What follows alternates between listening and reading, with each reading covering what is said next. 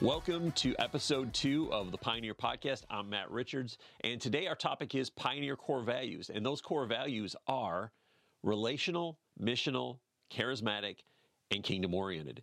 And in this conversation that I had with Billy talks about the DNA of Pioneer and how that applies to us as followers of Jesus Christ. So I hope you enjoy this, and we'll see you on the other side. All right, welcome back to the Pioneer Podcast. I'm Matt Richards, and again, Billy Kennedy across from me. And today we are going to talk about some of the characteristics of pioneers. So if you go to Pioneer's website, you can look at who we are and some of the characteristics and distinctives who we are. But one of them is relational. Explain what that means. I mean, we have a relationship, you and I, we communicate on a daily or weekly basis, but what does relational mean in a network? So we aren't joined together by a legal framework. Yeah. But we are joined together because of a common commitment to a vision, but also because of friendship. And in any friendship that requires time and investment. So I think for me, being relational as a network means that we don't thrive, we don't strive to become the biggest, because you lose something when you get to that. And so we want to make sure that we build slowly and steadily with this relational core, or the core value, at the heart of what we do. Yeah. So as you say, I connect with you on a regular basis, maybe every 6-8 weeks. I can't do that to hundreds of people. Yeah. So we need to limit how we grow, and we need to ensure then that as things grow and develop, that actually you're the one who's then making the connection to the next 6 to 10 people. Yeah. So I think for me it is important that we are friends together first and foremost. We're not just colleagues, we're not just ministry partners, but we are friends, and therefore I'm here at your place having dinner with you and your family, with your leadership team. You know, you get to know me, and therefore I don't just go and stay in a posh hotel down the road and run a conference. Yeah. But we engage together, we meet together, we get to know each other, we share our lives together. And so that's very much how we do church, and that's how we want to run our network. And so, we don't just run big conferences. Yeah, we seek to invest our lives. In what we do. And that's what I love, is because we, this is the second time you've been over here with us, and what I love is we can just sit down and have a conversation about anything. It's not about, hey, how's your church doing? How many people do you have? It's a relational thing. And I think for myself and my wife, we really try to not when you're over, take you all to ourselves. I want our other leadership in our church to get to know you, because there's something in them understanding that relationship. There's something in them having that relationship with you, because you get to speak into their life, not just, we're the leaders, you only talk to us, and then we relate to the other leaders. It's a relational network of leaders. Yes. So, the Apostle Paul says, you have many teachers, but not many fathers. Yeah. And then if you look at the way he worked with the churches, he said, you knew me, you saw my way of life, I lived among you. So he understood the importance of that. He described himself to the church to the Thessalonians as, I was like a mother among you, nurturing you. And so if you go back to the model of Jesus chose 12, and it says in Mark chapter 3 that he might be with them and he might send them out. Yeah. So there was God incarnate in Christ spent time with his people. Yeah. And the Apostle Paul was simply copying that. So that's what we try to do as a network, is to build that foundation of relationship. And so it's not just, if you like, from me down to the churches, but it's almost to create that sense of family among the churches as well. And so that I know it's early days here in the States, but we're hosting a retreat in next April in 2023. Now, the purpose of that is just for us to make the connections between the different churches that are beginning to relate together in the US. And similarly, in Kenya, in Tanzania, in South Africa, in Australia, that we very much promote meet together, because you only build relationship by meeting together. And so we keep on insisting, you need to spend time together before you launch into doing lots of stuff. I say, if you want to go quick, go alone. If you want to go long, go together. And so it just means you just gotta slow down a bit to spend time investing in building relationship. And so one of the pictures that my wife had early on as we got involved with the Pioneer Network was of a big table, and it was full of food, and people came to the table, enjoyed what was on the table, but actually enjoyed meeting each other. And then they would leave the table and go off and do some great things together. And so I almost felt that for us, part of our role is to simply provide food on the table, gather people to the table, and then who knows what God will do with these amazing kingdom connections.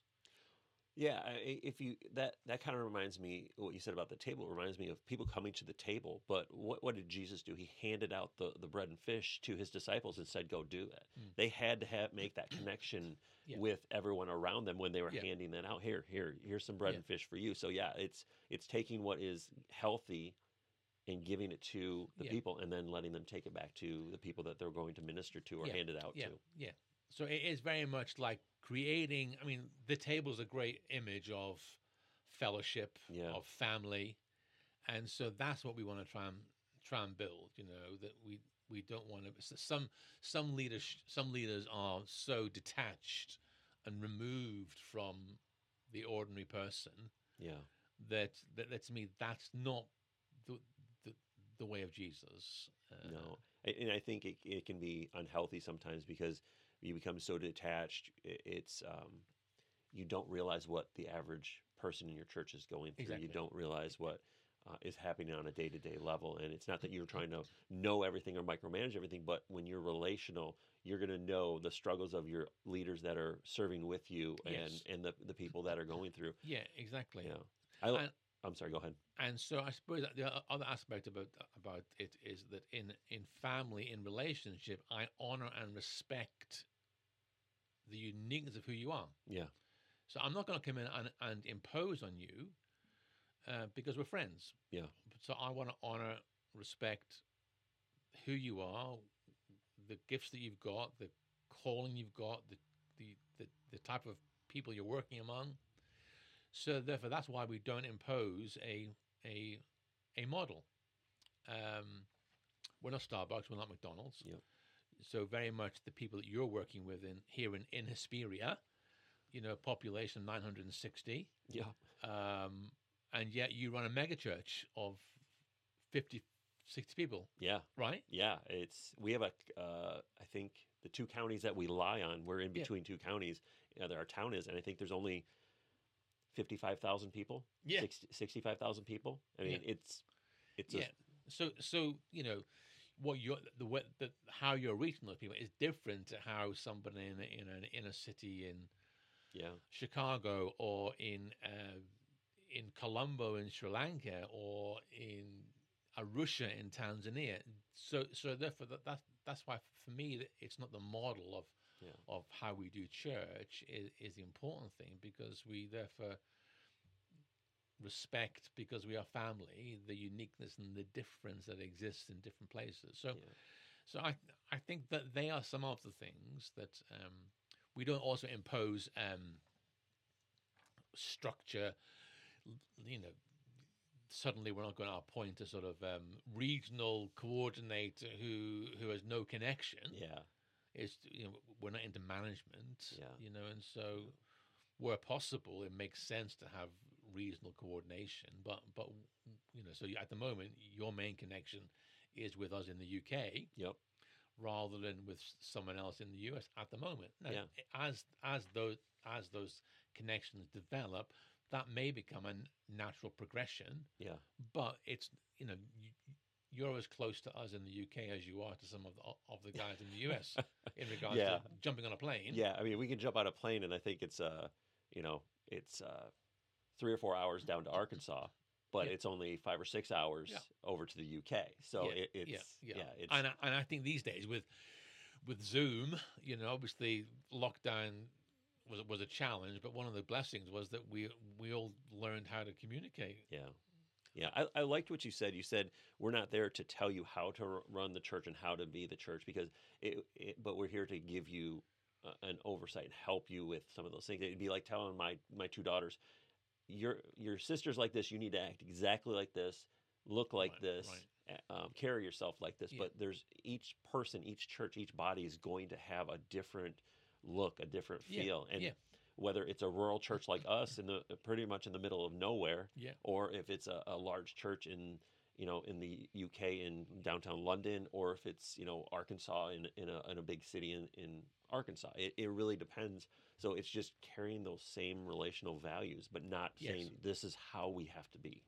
Well, exactly, and everything about your situation is unique. You are unique. You and your wife are unique. Yeah.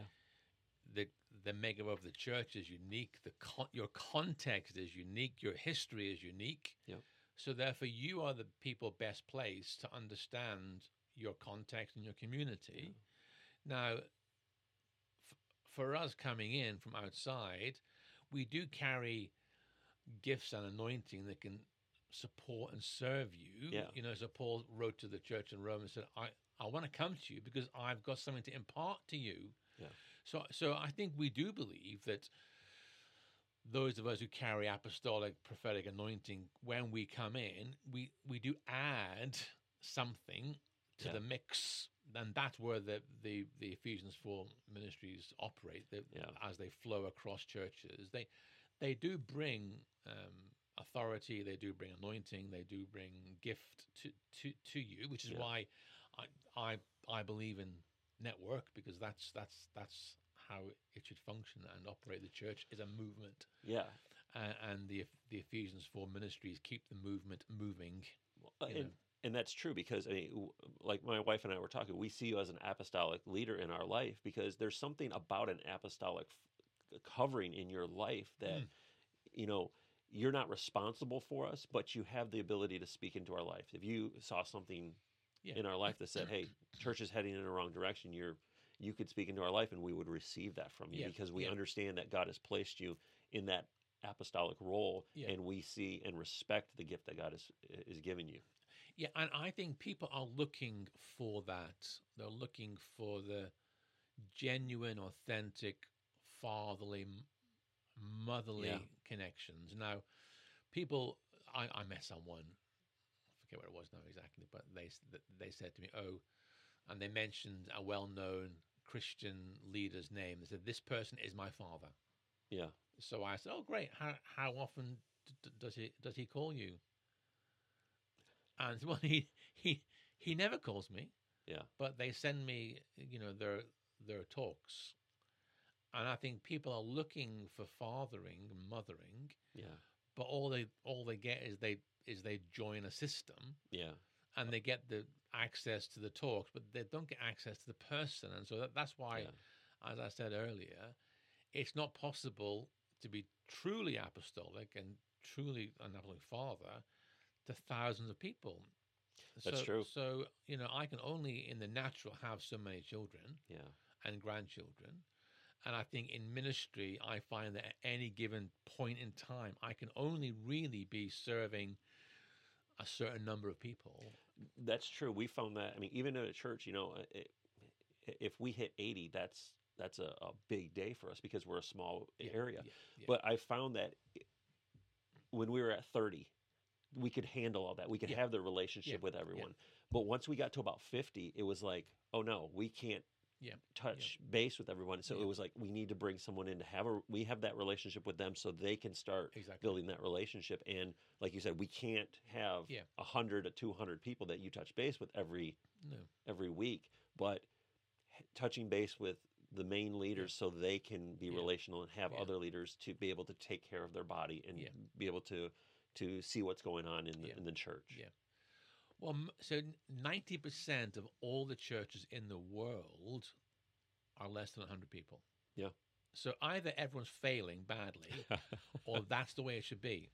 And I think that's the way it should be. I think there is an ability to be known and to know everyone in that sort of size of a group. And I think, to me, that's where, I mean, there are some exceptions. So the mega church is the exception to the rule. Yes.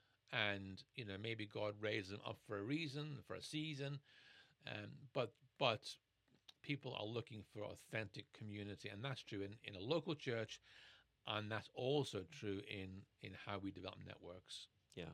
Well, the family thrives on mothers and fathers. Yeah. We see what happens when mothers and fathers are not present in the home, but we also see what happens when they're not present in the body of Christ. Yeah. For a while, my wife and I, we were basically spiritual orphans. Right. It was like, who's our mother? Who's our father? We had to go find them because we needed that relational father or mother in our life to say, hey, you're doing well. Change things. Yeah. I mean, we have the Holy Spirit, of course, but we need those mothers and fathers to help us become better Christians and better followers of Christ. Yeah. So, but one of the values under relational is we can value the contribution of both women and men at every level of leadership. Can you expand on that? Well, this probably needs a whole podcast. Yes, it will. We will definitely do that on its own, But yeah, so I think we came to the point quite early on where we recognized that God was anointing women in our movement, and yet probably our theology and our ecclesiology didn't quite match up with what we saw God doing, and so we had to quickly re-examine our thinking around that. Yeah. Certainly in every new move of God, it seems, if you want to go back to the Methodists say, or the Pentecostals, God used women extensively in those moves. And so we found within the charismatic movement, certainly in the UK for us, that God was anointing many women in all sorts of roles. And so we're now at a position where we encourage and welcome women who are anointed by God to serve in every role that's possible, be that local church leadership, eldership. We have women apostles, women prophets, women teachers, and so we recognize that if God has anointed that person, who are we to stand in their way? So we've grappled with some of the challenging texts in the scriptures around it. And we've come to a very comfortable place. But again, we'll unpack it in detail. Yeah, we're going to have we'll probably have an episode or two just on that because I think it's a key thing for Pioneer, and I think we really need to unpack that in greater detail. Well, I think as you just said, Matt, that we all need mothers and fathers. Yeah, and I think that's true in church as well. Yeah. That we need men and women serving alongside each other. Yeah, to bring the fullness of who God is.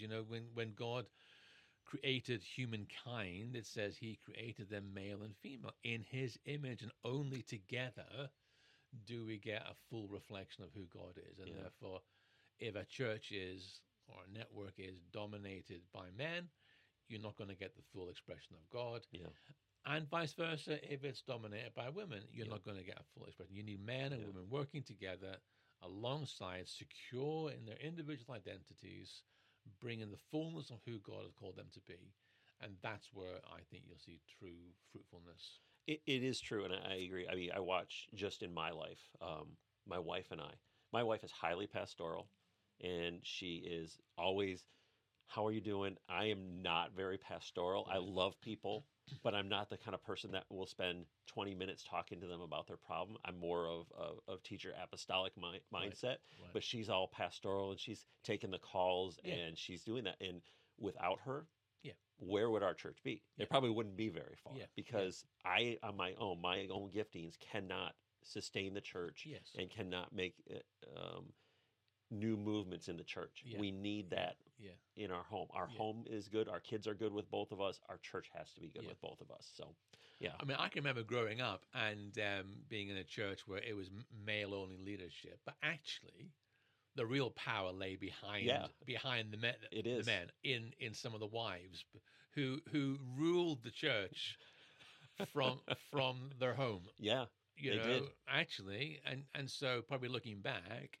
if that had been acknowledged positively, it could have been a great contribution. Yeah. I remember growing up and watching the pastors' wives sit there, but they did everything. Yes. They were in, they didn't have a title. And it's funny because we've had people say, well, Pastor Matt and his wife. I'm like, whoa, wait a minute. I said, first of all, if anybody's pastoral, I said, it's my wife. Yeah. And I said, my wife does a majority of what the work does need to be in the church because I work full time outside of the home. Yeah. She's making the calls and she's doing the office work and she's making the hospital visits and the different things like that. And I'm like, I watched growing up that women just kind of, you can teach children's and you can do that, but they were running things well beyond what the congregation saw. So we, like you said, we do need that expression, both of them, and it will be valuable to us. Yeah, so. Exactly. So I think it's just honoring what God honors, and acknowledging what God has anointed, male and female, and so I think that the promise that Paul talked about was that neither Jew nor Greek, slave nor free, male nor female. And I just think that God is seeking to restore something in regards to what humanity looks like, and this sort of that sense of men and women working together, serving together, anointed by God is something that we in Pioneer want to really promote. So that's good. Great. Thanks for joining us for this episode of the Pioneer Podcast. We hope it was a blessing to you and encouraged you. To find out more about Pioneer or the Pioneer Podcast, the links are in the description, and we will see you next episode.